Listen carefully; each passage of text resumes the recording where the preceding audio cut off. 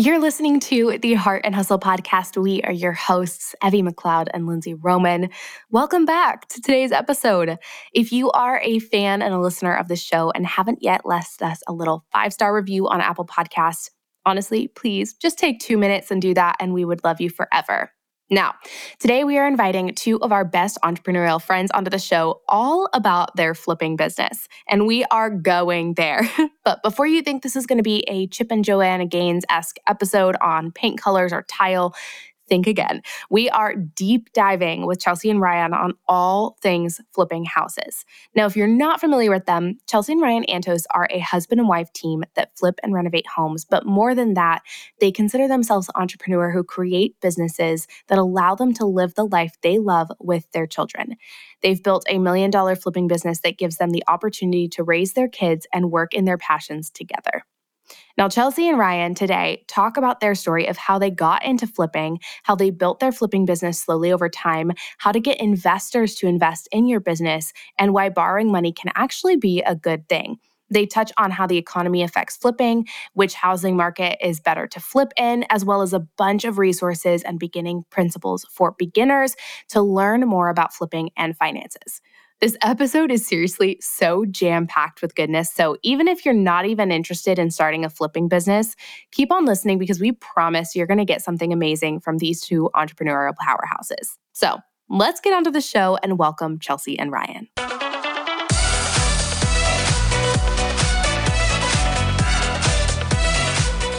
You're listening to the Heart and Hustle podcast with Evie Rupp and Lindsay Roman, 2 photographers turned entrepreneurs and founders of the Heart University. If you're a creative entrepreneur or a motivated dreamer wanting to make the most of your life, this podcast is for you.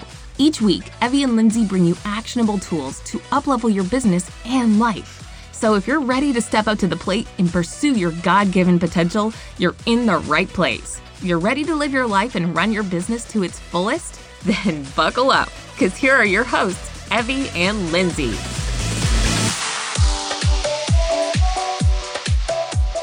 All right, Chelsie and Ryan, welcome back to the Heart and Hustle podcast. Well, I say welcome back to Chelsie. You've been on the show before. Ryan, welcome for the first time. Hey, thanks so much. Excited to be here. Yeah, we're so pumped. Oh, we are beyond. We are so stoked. It was so much fun when we had you on the first time.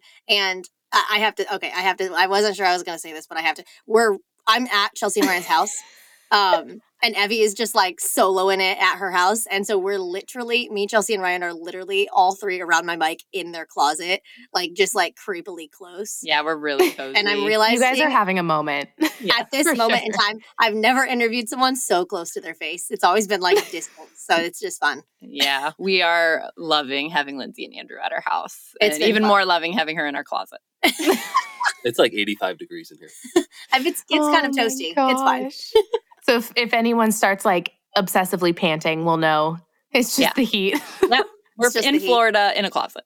Nice. Very sweaty. Well We have done. T-shirts on. Anyways, okay. Just to kind of start diving in, let's just for anybody who might not know who you guys are, give us a little intro onto who you are, what you do, all of that good stuff. Yeah, sure. So we're Chelsie and Ryan, and we are married, and we are so excited to be here because we are entrepreneurs that flip homes. So we're really going to be talking about house flipping today, but more than that, we consider ourselves entrepreneurs that flip homes because we want to build the life that we love with our children. We are parents of 3 amazing little girls, and they're very small.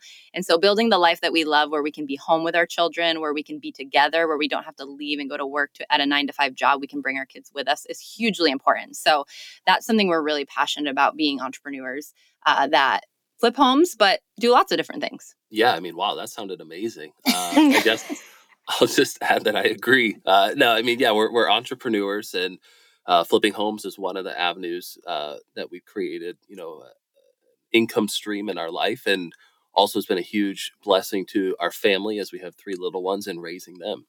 Yeah. I love it. Well, do you guys want to just dive straight on into flipping and like discuss like what brought you guys to start flipping and why? Like what attracted you? Other than like Chip and Joanna, you never really hear about like, it's a business model that I don't think is very popular, but maybe that's not true. I don't know. I don't see very many people doing it. Yeah. I mean, I think the people that that are doing it get glamorized into TV shows and then they don't make it attainable or give you the step-by-steps. So Yeah. it doesn't seem very easy to get into the market. So yeah, we'd love to share a little bit about it.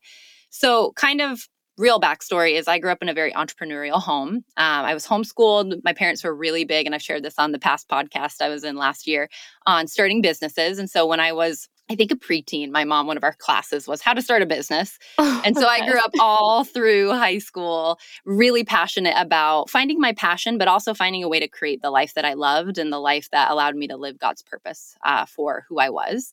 And so one of my first businesses that I started that actually was successful, some of the prior ones were like, kind of silly ones, but the one that I started when I was 17 kind of blew up and became very successful. And I had lots of fun running that for about, 9 years, maybe a decade, close to a decade, which is crazy to say when you're only 29. And then recently, I would say in 2019, so a couple years ago, I decided to transition out of that business because I started having babies. And so I came to this realization as a woman who wanted a family, who wanted to be a nurturing mama that was kind of a stay-at-home mom, but also still was able to work outside of the home a little bit. I wanted to find something that allowed me to not be in an office or in a strict 9 to 5 so I could flow and form with my family and my children. And so we kind of, as I transitioned out of that other business that I started, it became very important to me and Ryan that we start something that allowed us to be together because our marriage is something, it's the most important thing in our life. And we love, ideating together and coming up with great, grandiose plans. And we wanted to do something where we could do that together. But then we also wanted something we could bring our kids along for the adventure. And so we started thinking about, what could we do? And so we had a couple years to kind of figure that out and kind of come up with what are we going to do to create income that allows us to be home with our kids. And it was a little scary. Yeah, and what we tried to do was like really look at what are our values and our passions, and then taking those and trying to match those with the marketplace, with where there was opportunity to create income. And I think sometimes people only focus on their passions and they don't realize that passion has to also tie into a marketplace and a need to create value.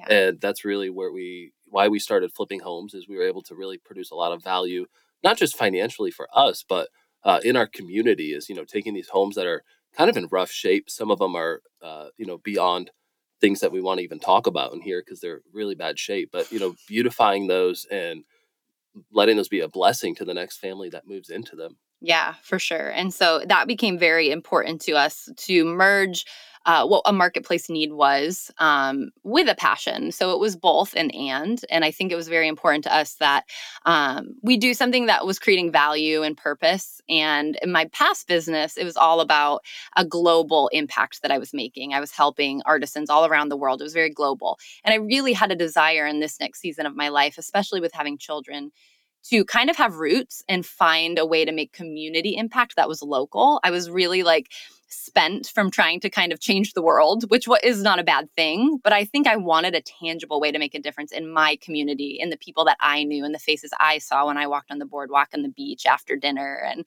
got ice cream. And so it was really important to us. We were investing here in our local community. And so, we started kind of slow. And I would say kind of our first flip was our camper. So when we first got married, we renovated a camper and we traveled the country. And we didn't really look at that as a flip, but we sold it for our profit afterwards, which is kind of unheard of in the camper world. And so that kind of got our wheels turning. And then I went on and we kind of did our thing. And then when I left my past business, we kind of were like, hey, what if we tried this? We found a house that was under kind of in a budget that we thought had a lot of room to be more if we put some time and money into it. And so we took a risk and we decided to do our first house flip. I love that. Okay. Can you guys share what is the initial first thing you had to overcome? Because it's a step, it's a process. There's a lot involved in house flipping. And I want to hear how did you guys get that initial courage? Was it just from the camper experience and you're like, hey, we can do this? And you're bold risk takers who were like, let's go for it. Or was it a situation where somebody offered to invest in a business, or I guess just financially, how did that work out? How did you guys get your first step? I don't know. Just do you sell right away after you flip? So you buy, flip, sell and move on to the next one? I don't know. I just want to hear all the things. Yeah, those are lots of good questions. I know, I dropped like 5. No, you're totally fine. So I'll start and then I'll let Ryan kind of answer some of it too. But so to get the courage to do it, I think risk is just huge for us, is a very important component of what I was taught growing up. And even Ryan too, because Ryan's families were also business owners, that if you don't risk, you'll never know if something will work or not work. And obviously calculated risk is important. So doing due diligence and, being a responsible person matters when taking risks. But risk is just the biggest thing that most people never do, is just being willing to do something without 100% guarantee it's going to work out, because you never have 100% guarantee anything's going to work out, no matter how much your personality wants it. It's just not going to be there. And so for us, it was really I think what motivated us the most to have that courage was we wanted so desperately to create the life we loved with our kids. And it was really our kids, because we had this other business that was awesome, and I was running it as the COO. It was very like stable for me, but I wanted to do something where I could be more involved in my kids' lives and I could bring them along on that adventure. And it could be part of their schooling. It could be part of their life. When they grow up, they could say like, oh, my mom and dad owned a flipping business. And I remember going over and rolling paint, and my parents always had to touch it up because I did such a bad job, but they pretended it was great. So that was something that was really important to us. And we kind of had when we left, we were like, well, we know we're having children right now and they're small. So we have a little window when we can create something before they get to the age where we really need to be around a lot and really start forming their worldview and their, schooling. And so we took those couple years while being pregnant and then having our kids to really start looking for opportunities. And flipping was kind of something that, because we had done the camper and then we bought a house and renovated it, we were like, HGTV makes it look easy. Maybe we could try it. And honestly, I think the biggest thing, and you guys can probably speak to this, for me, that has motivated us in our life is being naive. Being naive. The world makes it seem like it's such a bad thing, but we were really naive. And I'm so glad we were naive. I wouldn't say going back, oh my gosh, because we did make so many mistakes, but I wouldn't have said oh, you needed to be way more educated about it. We needed to have done way more research. Yeah. The fact that we were naive and we're we just want to make a life for our kids that's beautiful and wonderful and full of joy and God's goodness. We're just going to take this risk. Yeah. That naivety brought so much joy and blessing to our life, even amidst the mistakes. And I'll let Ryan talk about the next part of just the first 2 actual flips we did had a lot of mistakes. They had a lot of things that were learning experiences for us. They were not, the highlight reel. So if you want to talk about those a little bit, just to give some perspective. Yeah, one thing I'd add though is we were naive, but I think mixed with that is we did surround ourselves with people that had some experience doing it.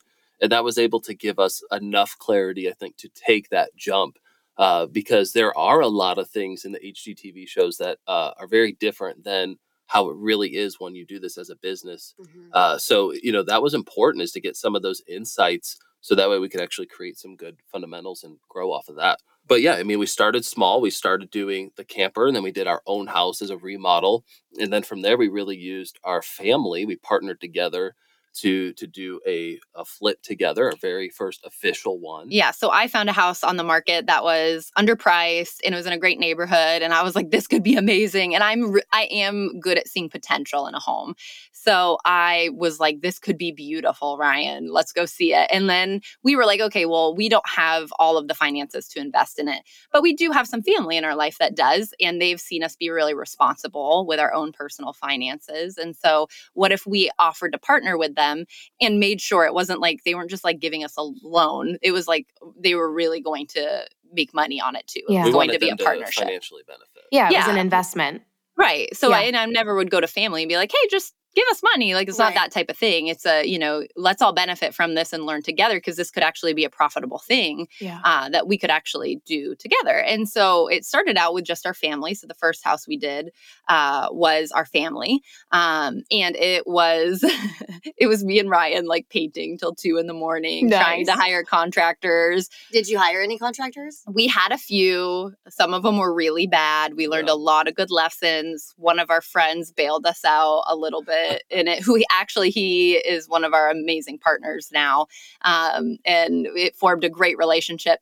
And what we realized in that first house, and then the second one we realized, so we were there more than 9 to 5.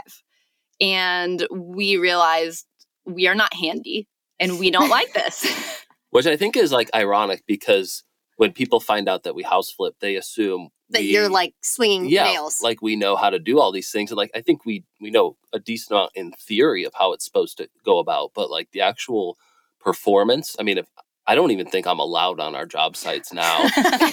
Basically, I come around, I'm like, hey, you guys need some help. And if it's not demo, they're not really interested in me playing a part. So we're not handy people. And we knew that.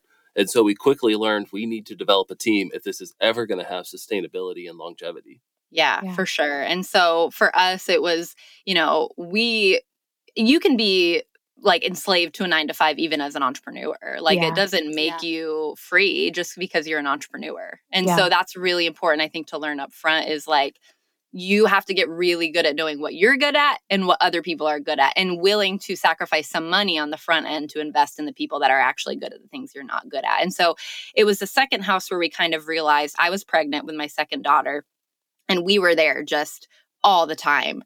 And we got into a lot of just like, just lots of emotions. We're having a baby. We have a toddler. We're there all the time. We don't know good contractors. People are doing things wrong in the house. We're trying to install shiplap and we're terrible at it. And it's awful and it's not meeting my vision. And I remember just telling Ryan, like, I don't want to do this. This was a bad idea. Like, this wasn't what this is. It's way too much work for the return. Mm-hmm. And so then we really had to sit down and go, okay, we need to strategize. Like, we need to be smart and not work smarter, not harder. And obviously that's something so many entrepreneurs have heard, but like it really does work. Yeah. So we sat down and we said, we luckily had saved some money. So we didn't need to make immediate money, which was great. And not everybody is in that position. But we had saved. And so that's something huge. If you're going to start doing something, have a little savings, have a little nest egg that can get you through, because at the very beginning, we chose after those 2 houses, we are going to find a team because we know what we're good at. I have been always in operations. I'm an amazing COO. I'm very good at design. And Ryan is amazing at numbers. He's amazing at finances. He's amazing at finding investors and people that want to give us money that, like are really trustworthy. He's great at being, he's our real estate agent. So that's what we're great at. Like, we're not good at hammering nails. And that's okay. As a business owner, like, you kind of have to stop the pride thing sometimes and go, I don't need to be like the one woman show or the one man show. And so that's kind of where we decided, like, we need a team. And that's the only way this is going to work if we want our long-term vision of bringing our kids into this and having a family business. Totally. Well, and I think that's also not sustainable. Like, you wouldn't be able to scale the business or do as many houses if you're the one slinging hammers, swinging, whatever. I have a question though. Like, okay, so for like somebody that's listening to this, that they're like, the only thing they've ever heard about flipping is like literally Fixer Upper, Chip and Joanna Gaines. Like, when you say like investing or like finding investors, I think I can imagine somebody listening to this and they're like, I don't even know what that means. Like, that's a foreign concept to me. Can you break that down of like, I think that unlocks a part of business that a lot of entrepreneurs don't think about. Yeah. They don't realize that it's kind of like Shark Tank is what I would kind of compare it to. But for somebody that doesn't know what you're meaning by that, can you like break down that whole concept of like trying to get somebody to give you money? Yeah, I mean, that's a great question. And it's probably one that somebody gives me once a week. Yeah. Is how do I get more money? And like, we've been really blessed because we have well over $1 million in investors now that want to be a part of it. But in the beginning, it was just us and, our family, and that was about it. And so I think the hard answer is like, it's not a very sexy answer, is like, you have to create long-term relationships with people and trust. And so like, Chelsie and I talk about this all the time, is like, we're so thankful that like we have roots in this area because people have seen us over a period of time be responsible, faithful people that are ones they can trust with their money. And then we've been able to build off of that, where now we have people seeking us out, trying to invest money in our companies.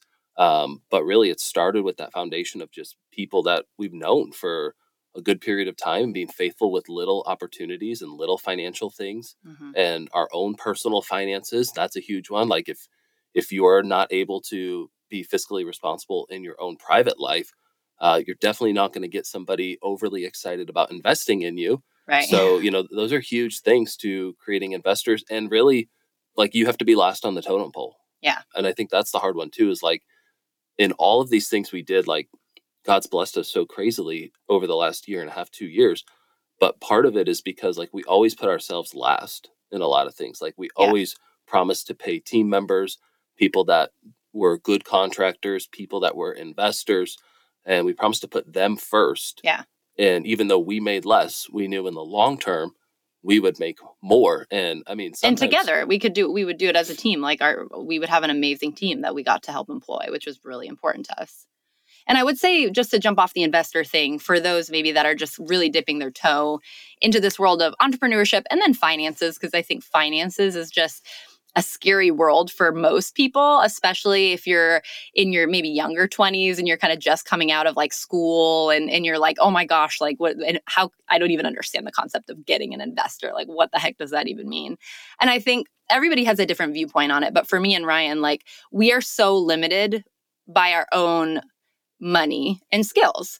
But when we understand that by sharing money and by sharing skills, we can truly grow, we're willing, like and it is important that everyone gets something out of it. That's kind of the concept of having an investor. So I think a lot of people come from this idea of like, I can only flip a house if I have all the cash saved up. Mm-hmm. And like, that's the only responsible way to do it. And that really does come from somewhat of a,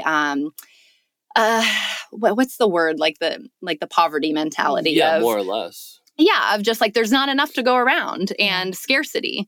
And when you really expand your thinking, especially as an entrepreneur, and you think in abundance of like, God has blessed so many people with money. Mm-hmm. And money is not evil. Money is a tool. And I'm sure you guys have shared that on this podcast before. And so when we leverage our tool, but not just our tools, the tools of other people, together, and we all get something out of it, what an incredible, amazing way to share resources to do something great in the world, whether that's house flipping, whether that's starting a not-for-profit, like whatever. But there may be times in your life that you don't have the resources and you need someone else's resources. Obviously, you make sure that they benefit from it, but sharing resources is not bad. It doesn't make you irresponsible if you don't pay for everything in cash. And so that's like kind of a mindset shift that, it's not everyone agrees with that, but in the world of flipping, that is a huge part of flipping is utilizing other people to help make something better. Yeah, leveraging other money is key. I mean, if we did this business based on just our money, we would never even have gotten started. Yeah. We would never be where it is today, where now we're doing 12 homes a year or more. And like I said before, you have to kind of put yourself, humble yourself to make less in the beginning too. I remember one of our first investors who wasn't a family member. Like, I don't know if you want me to share this, but like, we cut them a check for $48,000 from the flip. For like a 5-week flip. And is that what's the percent? Like, is that a lot? In that scenario, they made more money than all of our other team members who were a part of it. But like, we were more than happy to cut that check because that got us the next 5 deals from them. And they were at better percentages and lower and better percentages for us. But like, too many people are like, well, I want to make it right in the beginning. And like, to me, it's and they're always trying to save a buck. Yeah, it's like going to college though. Like, you got to pay your dues. And like, if you don't have the experience and you've never done this before, like, you're not going to be able to be in the driver's seat from the very beginning. Yeah, it's very true. I think that's awesome. That's so good. Okay, can I ask a very specific question that might help a listener? And you don't have to answer this, but I'm curious if you're willing, like you talked about the amount that the check was cut for. Are you willing to share the number that initial investor invested so that somebody has a gauge of like, is somebody investing $10,000 or $100,000 or $1 million? Like, does that make sense? Yeah, no, that's a great question. So, this one's painfully bad, so I'll share it. So, it was like our third flip. I love it. So this investor put up $175,000 to purchase the house. We funded the $60,000 reno, and we held their money for 12 weeks. And with the purchase and then the closing, because you have to count those. You have to count the closing. So they made $50,000. So they essentially made almost 100% on their money if that had been annualized over a year. Is that too specific? No. Okay.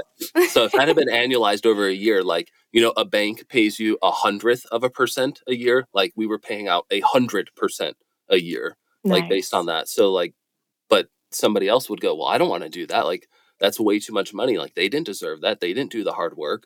Like, that's not how we saw it at all. Is like that earned us the right to be able to do tons of future deals and like gain future investments. Yeah. Like I think that opens up a world of possibilities that people don't think about. I mean, I said that before, but like, I think a lot of people think, like, especially with flipping, oh, like I have to save up all this money and then buy a house in cash, or just I have to buy it all myself. They're not thinking, oh, wait, there's a whole world out there where if you're smart with your money and you are ethical and you showcase responsibility, that can come back to, I mean, grow. I like how you guys said it even in the beginning, like you did it small and you took less, and like you have to almost build that relationship with investors as you grow. Yeah, for sure. And I would say, and I don't know like if you want me to share this or not, but I think we started with family and people that really knew us and trusted us. It was kind of like the first level. Then we went to investors that were like second level, like people that kind of knew us and trusted us, but maybe were like a little scarier to ask than like our parents, which Ryan is the bomb at asking people scary people for money. Like, I'm terrified, and he's so confident about it now that it's like crazy. I know it's good for them, right? Like, and I know that sounds like presumptuous, but like people like hope they get 6 and 8% returns in the stock market, and we double to triple that, and it's something fun that they can be a part of. Right. Yeah. And then from there, once you've done X amount of flips, you can get hard money loans. And so I don't know if you want to jump into that at all, Ryan, but that's something that's even beyond just like an investor. We still use private investors, but then there's the idea of taking a hard money loan that you do need to show some proof in the pudding to do that. But that's something that's even beyond investing. Can I ask a dumb question before? So when you're saying somebody invests like a private investor, are they buying houses in cash? Like the houses that we are buying? Yeah. Usually, yes. Usually, yeah. So that was one of the ways that we navigated it in the beginning, is like the investor is always going to feel more comfortable if it's in one of their business's names that owns the house. And then we even would borrow, and they would know this, but we would borrow the renovation money from a family member to do the renovation, and we wouldn't be any money out of pocket. So, because the investor basically put up the house, we would do the renovation, but we actually borrowed that renovation money from a family member and paid them a return And so you really, you essentially do what banks and all financial institutions do, is take other people's money and make more money off it. And then help them make money. Right. And then pay them some back, and you keep the difference. And if you do that on enough margin, it's pretty and profitable. Responsibly, and knowing that you're not overextending yourself. So there is a strategy to it, but it's a strategy that the wealthy of the world do use, and they use knowing that it does help. It helps everyone. It helps the whole. So yeah. I mean, now you got me going on banks. You're Robert Kiyosaki right now. Just one thing is like people don't get this. Like with banks, is like banks will pay you, say 1% on a savings account, which they don't. They pay you way less than that. And then they'll loan that money out for 6%. And everybody thinks, okay, the difference in it is 5%. But it's not. It's actually 400% is the difference. I know that's technical, but like, this is way too much math, right? Is this too much math? I love it. Like, that's the thing, right? Someone clicked on this episode thinking they were going to get like painting tips, like tip and join gains, and then they're like, "Oh, financial deep dive, let's go." If there's I'll give you painting tips soon. Yeah, if there's a silence button, you can hit it. But yeah, basically, what a bank does is take $1 million, they sell it for $6 million, and keep the $5 million in between. Yeah. So okay, that's a breakdown that people need to hear. So wait, did you want to talk about hard money loans? Yeah. So I mean, hard money loans, that's for a little bit more experienced people, because you have to show that you've done multiple properties, sometimes 2 or 3. And basically, they're investment groups. They could be people, they could be real estate investment trusts, but normally they're groups that borrow from like life insurance companies, and they secure their loan through various avenues, and you pay origination fees and interest payments to them So it's like a group that gets together with a bunch of money and loans out their money. Yeah, that's the simple way. That's my version of breaking it down. Thank you so much for doing that. I'm the interpreter. I love it. Ryan's the whiz, though. The Ryan technical interpreter, Chelsie, sitting right there. For sure. So yeah, I mean, but I just wanted to paint kind of the levels. Like there's levels you can go through. It's, you do a little camper, you do your own house. Then maybe you get some inspo to do another house, you get some family on board. Then you go to some, the second level of family and friends. And then once you've done 2 to 3, you can get hard money loans. Because you have experience to back it up. Because now you have experience. Okay, cool. Okay, yeah. I want to pivot the conversation a little bit. I want to talk slightly about how does the economy or the housing market affect your business? I mean, because obviously I'm assuming that would have to have a huge effect. And is there a difference between the economy and the housing market?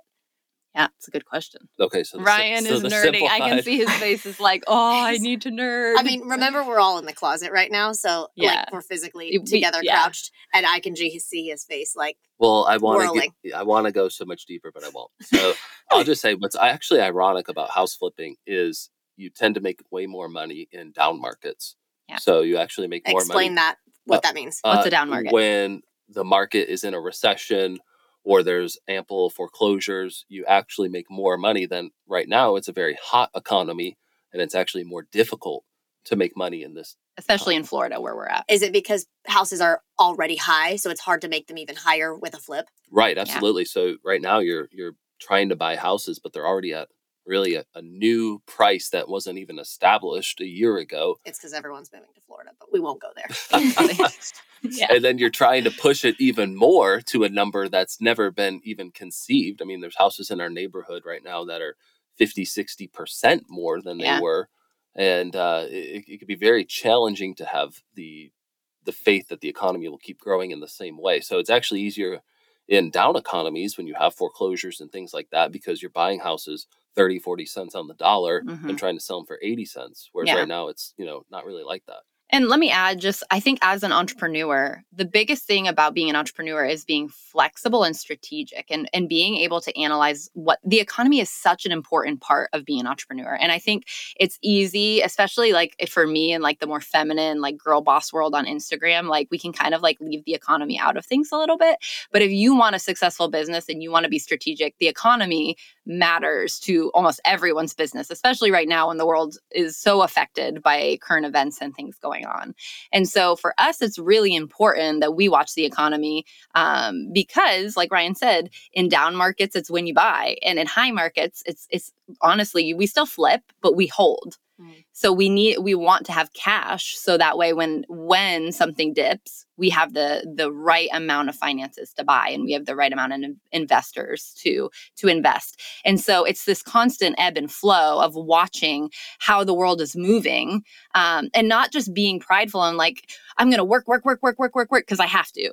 Because that's what my dad taught me is get up and do the hard work. Like hard work, honestly, is like there's a million people that work hard and don't make a lot of money. So it's about being strategic and watching like, hey, this year we just had this conversation. It's really hot in Florida right now. We're flipping still, but we're holding a little bit more. This is our year of like, we're going to chill a little bit. We're going to like hold but we're not holding because we're lazy. We're getting ready to pounce for when things might dip. And I'm not predicting when that's going to happen, but we want to be strategic about it. I don't know if you want to add to that at all.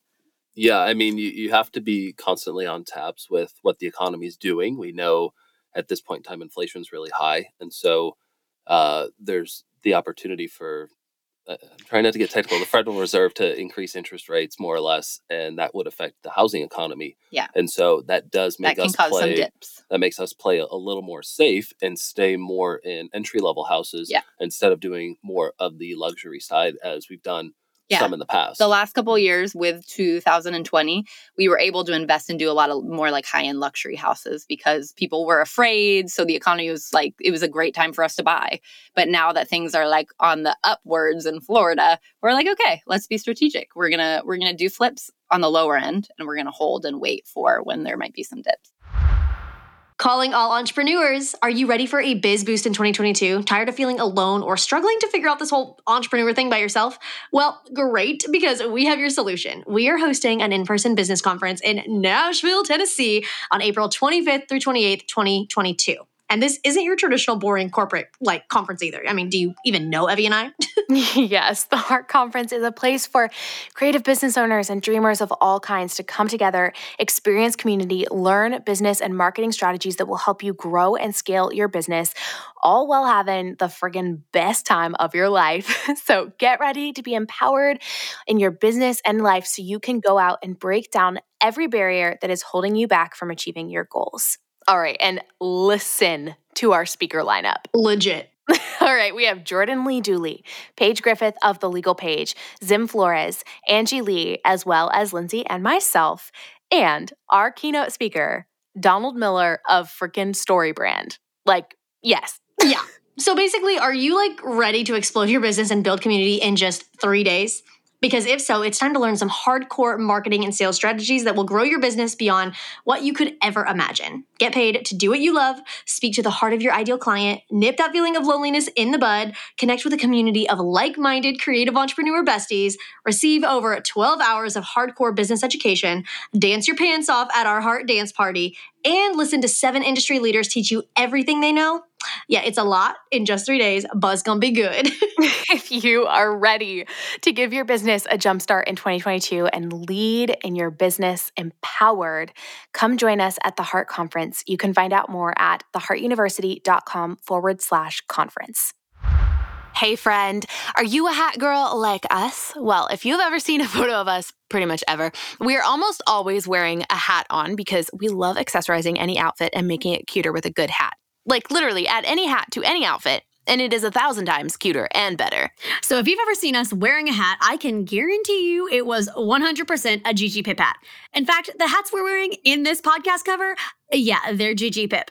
Gigi Pip is inspired by women who wear many hats, and their quality and style is literally insane. It's why we choose them over any hat company because their styles are so cute and their quality is next level. We love them to death. So if you want to grab a hat yourself, we have a little treat for you. You can shop Gigi Pip hats using the link in the show notes to receive free shipping with our code Heart and Hustle. That's all lowercase and with no spaces. If you're ready to see your confidence boosted and look cute as heck, grab a Gigi Pip hat today. I think that's really smart, though, especially in the line of flipping. Like you have to look at I mean, you're literally dealing with houses, which deals with the economy so heavily. Yeah. And I think that's really smart. I guess my question leading off of that is, do you do one house at a time or do you overlap them? We overlap them.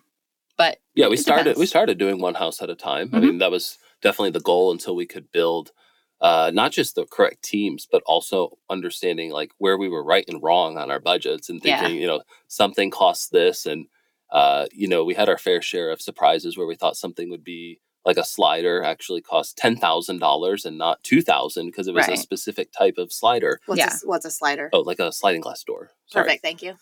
So very popular in Florida. Yeah, everybody has them here. It's the thing.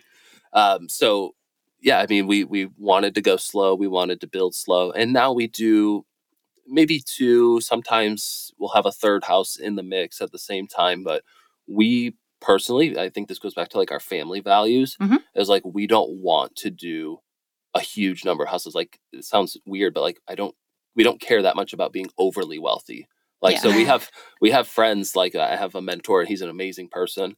But he's doing 50, 60 houses a year and he profits well over $1 million a year. Wow. But like he has $2 to $4 million in good debt and borrowed money from investors at one time. And so like if the economy does shift, like that puts a lot of pressure on him and his family. Yeah. Now he's in a season of life where he's good with that. He can handle that risk. Yeah, because he doesn't have small kids and things like that. But like for us, we want to always be in control and not have that pressure ever affect the way we live our lives and make our decisions as a family. Well, I think it's about like, why do you want to be an entrepreneur if you're listening to this podcast? Like, ask yourself that question. Is it, and everyone has different values. I know me and Lindsay have talked about this is like, I love being an entrepreneur because I love to work. I love ideas. I love brainstorming, but I also love influence. And that sometimes sounds a little like, I don't know, fool yourself to say, but like God makes us all different. Like I love to influence people. I love to help people. And so it's important, like knowing your values because it will guide how you entrepreneur. And for us in this season of life, what we really want, like I had a season where influence was big for me. It was before I had kids. in this season, I don't want to be showing up on Instagram every single day. Like, I want to be with my kids, raising my kids, having a great job with my husband. And that's what I want to be investing in. So then we have to let that guide how much we work. Like, we just had this conversation. Should we take on, a third or a fourth house? And we go, well, we'd make more money. But is that why we're an entrepreneur? Why are you an entrepreneur? The reason we're entrepreneurs is because we love the freedom and the flexibility to build a beautiful life for our kids and for each other. Yeah. And so if something doesn't allow us to have that in the end, we say no to it. And I think that's an important part of analyzing why you're listening to this podcast and then building your career choices around what you are trying to get. What's the end result that you are trying to achieve?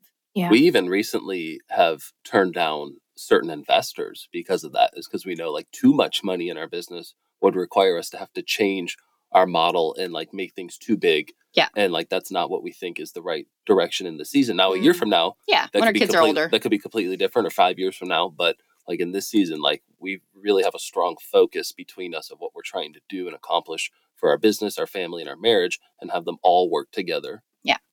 For sure. That's so good. Oh my gosh. Okay. I have so many thoughts, both on flipping, but also maybe we'll have to talk about this another time on like values and or working together as a couple, as like a married couple. Cause I feel like there are so many opinions out there of like working together as husband and wife. That's a whole other episode.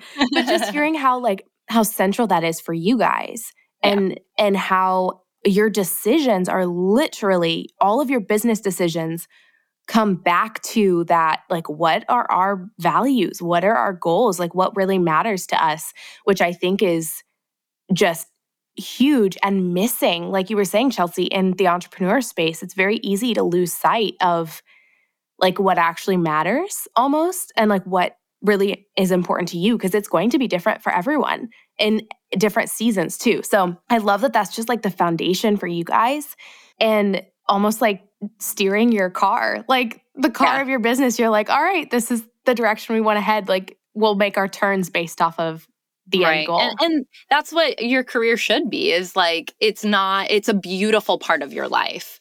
But, and as you guys know, getting married, having children, having friends, having church, like travel, like there are so many other aspects to our life. And I think in 2022, especially in the very aesthetic Instagram world we live in, it's easy to get caught up in like, I want this amazing career. And that's not bad. Like I love to work. So it's not something that's like bad at all, but understanding it's a vehicle to get you to the life that God has designed you for. It is not like the end goal because you'll get there one day. I mean, I think in my past business, I experienced this. The business grew really fast and I kind of got to the pinnacle of success. And I was like, okay, I'm not that happy. Like I'm 24 and my company's at like, making a lot of money, amazing, like helping amazing women all over the world. But like, I still feel a little like this isn't it. Like I haven't achieved it yet. And I feel like I had like a midlife crisis at like 24. And I realized that's not the pinnacle. That's not the goal. The goal is a beautiful life with children, with husbands, with, adopted children, with whoever, like with your family that you love and adore, and your career is a beautiful vehicle to get you there. It's so good. Amen. Okay, well, you kind of touched on it. I'm going to go out of order of these questions, but we talked a little bit about like Fixer Upper, Chip and Joanna. That's what people think of when they think of flipping.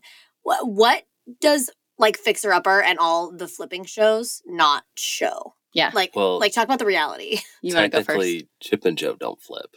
What is, they used to flip. Juice. I want juice. Wait, what? Well, no, they do more remodeling. They do more client remodels. They do some flips, but they're not necessarily like they're not buying that house. That's not their avenue. They're renovating for people in the show. Now they've definitely flipped before. If you read their books, I love Chip and Jo. I will always give honor and respect because she is the original gangster. She's everything. A queen. This is not a hate on Chip and Joanna. I just mean like. Show the tell the reality. I mean, already I think if they've been listening, they're like, whoa, what? Yeah. So I think we've dipped our toe in reality. But let's dive into the pool. So I'll say this and then I'll let Ryan continue it. One of the main things, I'll say they don't show the team that is behind all of that. So I think in almost any show you watch, it's the culture we live in, right? There's always got to be a main girl or a main guy. Like they're the person, they're the CEO, they're running the ship. And I think also like what a lot of people like they write us and they're like, oh, I really want to flip, but like, I'm not a good painter. I'm not a good whatever. And it's like, do you think Chip and Jo are painting? Like, but those shows show them doing those things because it would feel inauthentic if they were just like, we're the CEOs that manage everything. Doing what y'all do. Yeah. Right. We're not the painters. Right. Like, there's a painter who knows how to paint and I'm not going to be the best painter for the job. So I don't do it. So you think Chip only lifts a paintbrush for the camera? I think Chip, This sounds like a setup. Like, no. Is Chip listening? Well, we'll say other HGTV shows. I don't know what Chip and Jo do. I think Chip loves to get in the grimy details. But also, he's absolutely not listening to the show. That would be cool if he is. But I think obviously, everyone has things they enjoy doing. So maybe he does enjoy doing some of that demo work. But I would say for the majority, there's no way they could have a network, a channel, a target line, a real estate company, a renovation. Yeah, like they just can't if he's doing demo in every single one of those houses. And so that is something that for authenticity, they want to show you. They want to show you Joanna Gaines styling every house. They want to show you, Chip banging a hammer. But in reality, a true business owner that wants to create a beautiful life knows that they are not the superstar. There has to be a team that is skilled in different things. And every entrepreneur knows their place. And so for us, like I'm an amazing project manager and I'm a really good interior designer. And Ryan's incredible at project management too. He's an amazing real estate agent. And he's awesome at financials and investors. But we're not going to lift a paintbrush because we have amazing painters, an amazing general contractor. Like they are experts at what they do. So I'm going to let them be experts. I'm not going to try to like steal the show from them. And I think that's something HGTV doesn't do a great job of. So every, husband and wife that watches that show is like, oh, we're going to flip and then we're going to be in the houses painting and DIYing. And it's like, if you can be, but if you want to not be strapped to a 9-to-5 basically again and create your own 9-to-5, you're going to need a team. Yeah. So, and then I know you want to talk about numbers a little bit with HGTV. But I'd add too, like, I think part of it was getting our team on board with that too, because people are kind of used to just everybody's all in, 9-to-5 working on it. And I remember like we sat with our team one day and we're like, so if we were in here painting and we saved $1,000 at the end of the project, but then we said, hey guys, we don't have any more houses to flip after this and everybody's unemployed, like, they wouldn't be like, I'm so glad we saved $1,000. Right. They'd be like, well, this really stinks. I was banking on this job. And we love that we provide a lot of jobs in this area and the surrounding area. So, getting people to understand that on our team was even important. Is like, this is not about, us just doing every single thing. It's about creating systems to support long-term growth and healthy growth for everyone's lifestyle. But I guess when it comes to HGTV, I mean, some things aren't overly accurate. I think a lot numbers of are never accurate on HGTV. Like when they tell you what they actually paid out, what they had to pay like to an investor. Yeah, like the flip or flop shows, like they're good shows to learn from, but they don't ever show like holding fees, origination costs, various like fees that you have that are actually very substantial. And that are important to calculate in because that's what it takes to have an investor. Like it makes it just look like everyone has gobs of cash and they don't ever have to pay anyone for money. And that's just not true. Most of the people that are flipping on HGTV don't have gobs of cash they're using. They're using other people's money and they're paying origination fees and holding costs to use that money. Yeah. The closest one, in case you want to go watch one and learn, is probably Flipping 101 with Tarek. The only thing that it doesn't include a lot of times is you still pay holding costs and fees all the way through the closing and not till when you go under contract. So sorry if that's technical, but like you still have months sometimes to close and you still have to pay investors for that time because their money is still held up. They can't use that money on anything else. So those fees can be tens of thousands of dollars. And so if they're not considered that and then closing costs, people often don't think about closing costs when they go to sell a home. And those can be tens of thousands of dollars as well. Yeah. So there's a lot of great things to learn. I think HGTV functions as a great inspiration of, getting your foot in the door. And then you have to kind of go from there with research, maybe online. I love this. Okay. I want to almost like take us back to just the very beginning, because I'm guessing a vast majority of our listeners listening to this episode are not already in the flipping business. They might be considering it or just intrigued by it. So what would you guys say for the person who's listening to this right now who is like, I don't have relationships with investors already set up. I don't know much about real estate and finding a good investment. I don't know much about contractors. Like any stuff. Like take yourselves back to like before the camper, you knew like hardly anything. What are the top, I don't know, like 2 or 3 things they should know, or 2 or 3 resources that they can ingest to learn from? I guess just like very basic beginner, like baby step principles, tools, resources. Can I just say one thing and then you can Go. share? Okay, so I was going to say like the one thing it's not easy. It's just the easiest way probably for people to get started is with the home that they own. And so if you have a primary residence or a house that you buy and that it's homesteaded for 2 years, all throughout the country, after 2 years of owning that home, you don't have to pay capital gains on any profits. Can you explain capital gains? Yeah. Yes. Pretend that. Sorry, I'm making you backtrack, but I like. No worries. I told Ryan he'd have to explain capital gains. I was like, capital gains is still like there's confusion around it. Can I be honest? Let's explain it. I don't know what capital gains is. No worries. You don't if you're not. It doesn't. Yeah, I didn't know either. I've bought houses, but I don't know what that means. No worries. Go for it. So capital gains is basically a tax that is assessed on profits from an investment. So that could be you bought a house and you resold it and you made money, or you bought stock and you resold it and you made money. You're not taxed on it. If you've lived in the house for 2 years. No. Right. But capital gains is a tax. And so you avoid paying it if you live in a house as your primary residence and it's homesteaded for 2 years or more. We did that with my Hawaii house. Now I'm tracking. Okay. Up to $500,000 per couple. I just want to throw that in there. Perfect. Okay. For the gain.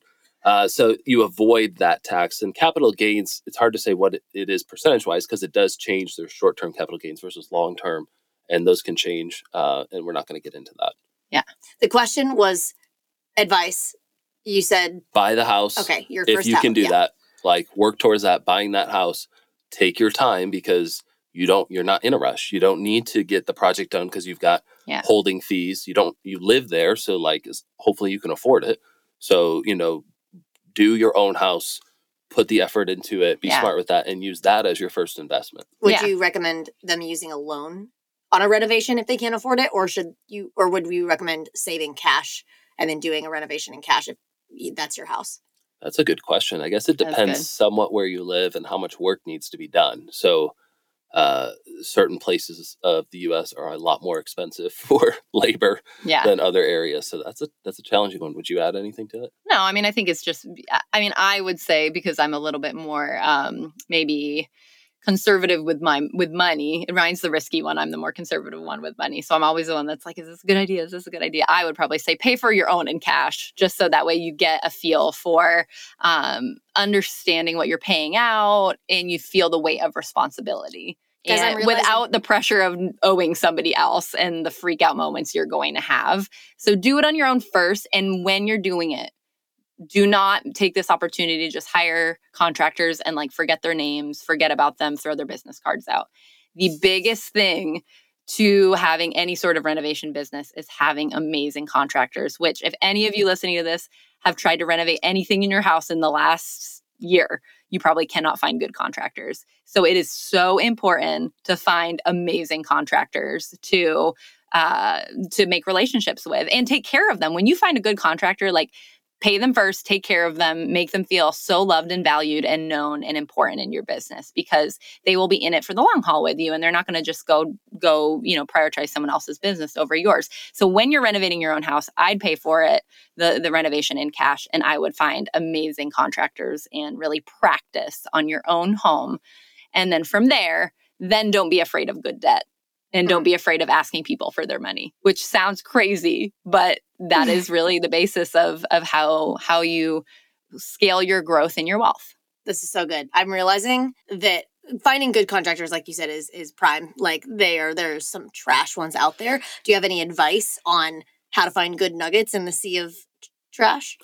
I guess it, like Chelsie said, like you create your bench and you create it as deep as you can with good contractors, and you don't bank on one or two people that know a skill. If you're going to build a flipping business, yeah. I mean, we even have, I think, or a renovation business or an interior design business. So Right. I have an arm of our business is called Surf Girls Design, and I have an arm of it where I do interior design for people. So I consult. We've done houses from scratch from people of just beautiful designs, and knowing contractors in that sphere is really important too. So it's not just for flipping; it's for any real estate job you're going to do. Contractors are key. Yeah, and you evaluate them, and I mean, it's funny. Like we even have, I think, 5 or 6 cleaners in our network of people to clean the house because there's just different things going on and different timetables that they have. And like, we don't want to just have one person who does things, and then when they're not available or they have something else, we're not able to finish our project. Yeah. And it's really important to us. We treat them well. We're believers, and we believe that everyone is made in the image of God and is important, and everyone comes from different lifestyles and backgrounds. And sometimes the contracting world can be a little rough. And it's really important to us that we're bringing the goodness of God into that world of people that a lot of people don't believe in God, and then just being, and believing in the goodness of the world too in that industry. And so it's important to us that we honor those people and really bring God's goodness into that space. Yeah, even if they bring pit bulls to your job site. Which we did have that happen once. So we showed up and there was someone doing drywall in our house, and they had brought their pit bull. And their girlfriend was there hanging out, and it was her pit bull. And they were drinking beer. And we had asked them to... While they were hanging drywall? While they were working. And smoking in our house, which is a flip. So we're like, this house is going to smell like cigarettes. So there's a lot of weird challenges like that in the contracting world. But we want to be a light in that space. And so it's important to us that we create a community of people in that space that know that the goodness of God. It's so That's good. Do you guys have books or, I mean, you mentioned like the TV show, like, are there things that you're like, okay, if you are not familiar with flipping, not familiar with like anything that you're like, here's a good starting place to start getting like really good information? Yeah, so I'll let Ryan talk about the books because I'm sure he will have a few to recommend.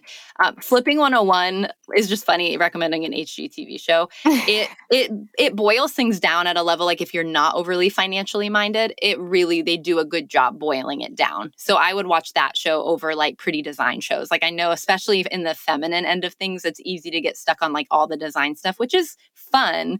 But you need to know the strategy, and that show really helps with the strategy. Secondly, our good friends, Paul and Chelsie, have a course called Flippin' Experts, FLIPPIN Experts, and their course is phenomenal. And I would love them to be more well-known because it's a really good course that's like nitty-gritty flipping stuff, like amazing, amazing content. And then you can give any books that you think would be helpful. Yeah, and they're amazing people. I mean, me and him talk probably every other week about different stuff and touch base about what we are seeing and personal development and things like that. I mean, as far as books, if you haven't read it, the number one personal finance book for like the last 20 years, Rich Dad, Poor Dad, is probably a good place to start because it wraps your head around the idea of leverage and borrowing money. And because most of us have been taught to not borrow money at all because like we don't want to owe people. Well, most of us have great-grandparents and grandparents that came out of the Depression and the Depression mindset. And so because of that, there is a scarcity and poverty mentality. And most of our parents, most of our parents will admit that, or grandparents. And so learning to not live in scarcity is very important when you are being an entrepreneur, because you just get so much farther with an abundance mindset and believing that, there are good things out there and that you can leverage and borrow and everyone can win. Yes. And then I would learn the United States tax code because that is a great way to not have to work as hard and to understand how to make money the correct way that the government wants you to make money, because they want you to create more jobs. They want you to buy real estate, create more housing. And so when you do those things, that's why there is these tax incentives or different things. So really understanding like different ways to structure your business and things like that can make a huge difference. Yeah. Ryan, do you have like a way for somebody to, because when you say understand the tax like codes, like what does that mean? Like I think I'm just picturing like going to like the United States government website and reading through pages of like documents. Is there anything from you if you're just like, no, that's literally it's dry and boring and confusing and it's hard, or if you're like, hey, there are a couple of like resources or books? Yeah, I'm really sorry. That's probably not the best route. It's 5,700 pages, so you definitely don't want to read it. Oh, God. No, I think there's different books, like from Robert Kiyosaki's group. There's Tax-Free Wealth. That's a good book. And quite honestly, like we've invested the money into having a tax strategist on our team. Yeah. And so he's also a CPA, which is a certified accountant, but he also is a tax strategist. So Yeah. like throughout the year, he's helping us to manage what we're doing, not only with our business, but our other businesses and Yeah. how they go together, as well as us as our personal finances. Yeah. And that's not an expense. That's an investment. Yeah. That really pays off huge dividends. For sure. And I will just add Garrett Gunderson's another good one Garrett's to follow. awesome. Wealth Lab. He has great stuff about taxes, about wealth, about building wealth. And, maybe to some people, the term building wealth sounds scary, but wealth is a tool and it's important that we look at it that way. Amen. Amen. Okay. I want to ask this question really fast. We kind of glossed over it, but Ryan, you are a realtor. How important is someone who wants to own start a flipping business that they themselves are get I don't know what it's called, the certifications to be a realtor? Is it more of a hassle to own a flipping business and then always have to rely on a realtor every time you buy and sell? I'd say that's why we got into it. So different people coach different things. Like not everybody says you should be a realtor if you're going to flip. I liked it because I want to be able to see houses as quick as possible. I don't want to have to call somebody. I don't want to have to schedule around their day. This last house we bought a week ago or 2 weeks ago, I saw Saturday night at 11:30 p.m. And we went and saw it at 6:45 a.m. And we had an offer at 7:15 a.m. Yeah. And it got accepted before we started driving to church. So that's because we control. I guess we want control, right? Entrepreneurs want control. Yeah. Is that really it at the end of the day? So being a real estate agent helps too a lot. I wouldn't say you have to be a real estate agent, but I remember why I got my real estate license is our very first house we did. Chelsie and I made $19,000 on, and we were pretty happy. And then my real estate agent made $16,000. And I said, and we worked our bums off, with a baby in her belly. Yeah, it was crazy. So I'm like, maybe we should do things So smarter. We were still very blessed by that money and we were so great. But we were like, hey, we're missing out on an opportunity here. So we're just being strategic. That's so good. Yeah, so it's definitely a benefit, but it has its own work that comes along with it and certifications and things like that and fees. But it's an investment, so it's worth it. Awesome. All right. Last question before we let you guys go, because we've talked your ear off and you've given us such good things. If anybody out there is hearing all of this and they're like, okay, I'm intrigued. I maybe just clicked on this episode because I was intrigued, but I might want to do this. I might want to open up a flipping business and dive into that route. What would be the first recommendation that you would say to them, go start doing this today? I mean, you've already given us incredible resources, incredible books, but is there anything that you recommend, kind of ending out this episode? Yeah, for sure. I mean, I think Ryan shared it already when he talked a little bit about start with your home. I think that's the biggest thing is just start with your house, and learn all those hard lessons on your home when it's not as high of a risk. And then start educating yourself on, some of these books that we talked about, and just mindset, changing your mindset about money and about leveraging money. And then I would say, I know we talk a lot about what are the biggest lessons we've learned in our business. And one of them is just understanding your values. And I think that's and I touched on it earlier, but it's huge for your listeners because people might be listening to this oh, I want to flip. But then people might be listening to this wow, this is so inspiring, but I have no interest in real estate and I don't really care about real estate at all. Yeah. But I love this idea of creating a life that I love with my kid. I want to have kids, probably a lot of people in that season of life too. I think it's a lot about understanding your values. And like I mentioned earlier, asking yourself the question, why do you want to be an entrepreneur? Why are you listening to this podcast? Is it so you can go be a boss babe and have, 80,000 people follow you on Instagram? It might be because you might really value influence, and that's okay. That's totally okay. You might really value the influence that you get to have and how you get to help people. But it also might be you just want to be able to garden in the backyard with your kids without having to worry about finances. And so when you start learning and listening to podcasts like this, don't just listen to people like us and be like, now I'm going to be a flipper, or now I'm going to be an influencer, or now I'm going to start a bathing suit company like Evie. Those are all just beautiful tools that we use to get to the life that we love, that God's called us to. And so much of that includes our children, our husbands, the important people in our life, and finding peace and rest with God. And so what are the tools you're going to use that fit your values in the season of life that you're in? It could be flipping.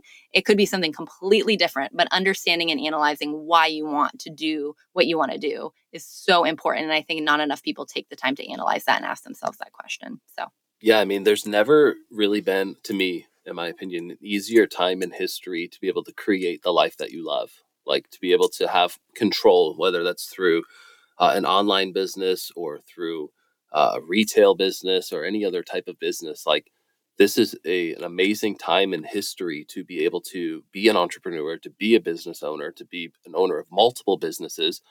Statistically, it is too. I mean, if we want to go into that, is right now with especially the baby boomer generation reaching retirement, is like most experts say this will be the biggest wealth transfer in the history of the United States, as about $10 trillion in business is being handed over in the next 10 years. Yeah, so to the like next generation. to the next generation. Wow. So like there's ample opportunities if you think an opportunity. Yeah. But if you think like, hey, all these things are against me, and there might be some things like legitimately against you, but if you can find ways to overcome those, like you overcome that scarcity mindset. Yeah, you'll be able to create a life you really want. Wow. Oh, okay. All right, mic drop. Mic drop. I'm all fired up after this episode. Copy paste, post that on the wall. Thank you guys just so much for dropping such a well-rounded and like holistic approach to flipping and to another way to diversify like investments and revenue and business models and all of it. You guys just, I think, opened like a whole new world. Why is that in my head? A whole new world. Anyways, all just to our listeners, and it was just amazing. So thank you for being here. Oh, thanks for having us. It's so much fun for us to talk about this. So it filled our cup getting to be here in this closet talking about it together. It's getting pretty hot though, so I will say we're toasty. Yeah, well, this is weird because normally me and Evie are saying goodbye to the guests, but I guess in this case, we all three are saying goodbye to you, Evie. Well, before we get off though, where can people find you guys and like follow along on your flipping business, like follow along on your family, all the stuff? Yeah. So you can follow us over at Surf Girls Design on Instagram. We also have Surf Girls Design website. And then I have my personal Instagram, which I show up every now and then. And I post fun stuff about my family at Chelsie Antos. So go follow us there and you can see all of our fun house flips. I'd prefer you don't find me. I prefer you just find Chelsie. Ryan has an Instagram, but we don't talk about it. All right. We don't talk about it. Perfect. Well, thank you guys so much for being here. It has been an honor to talk to you. Thank you.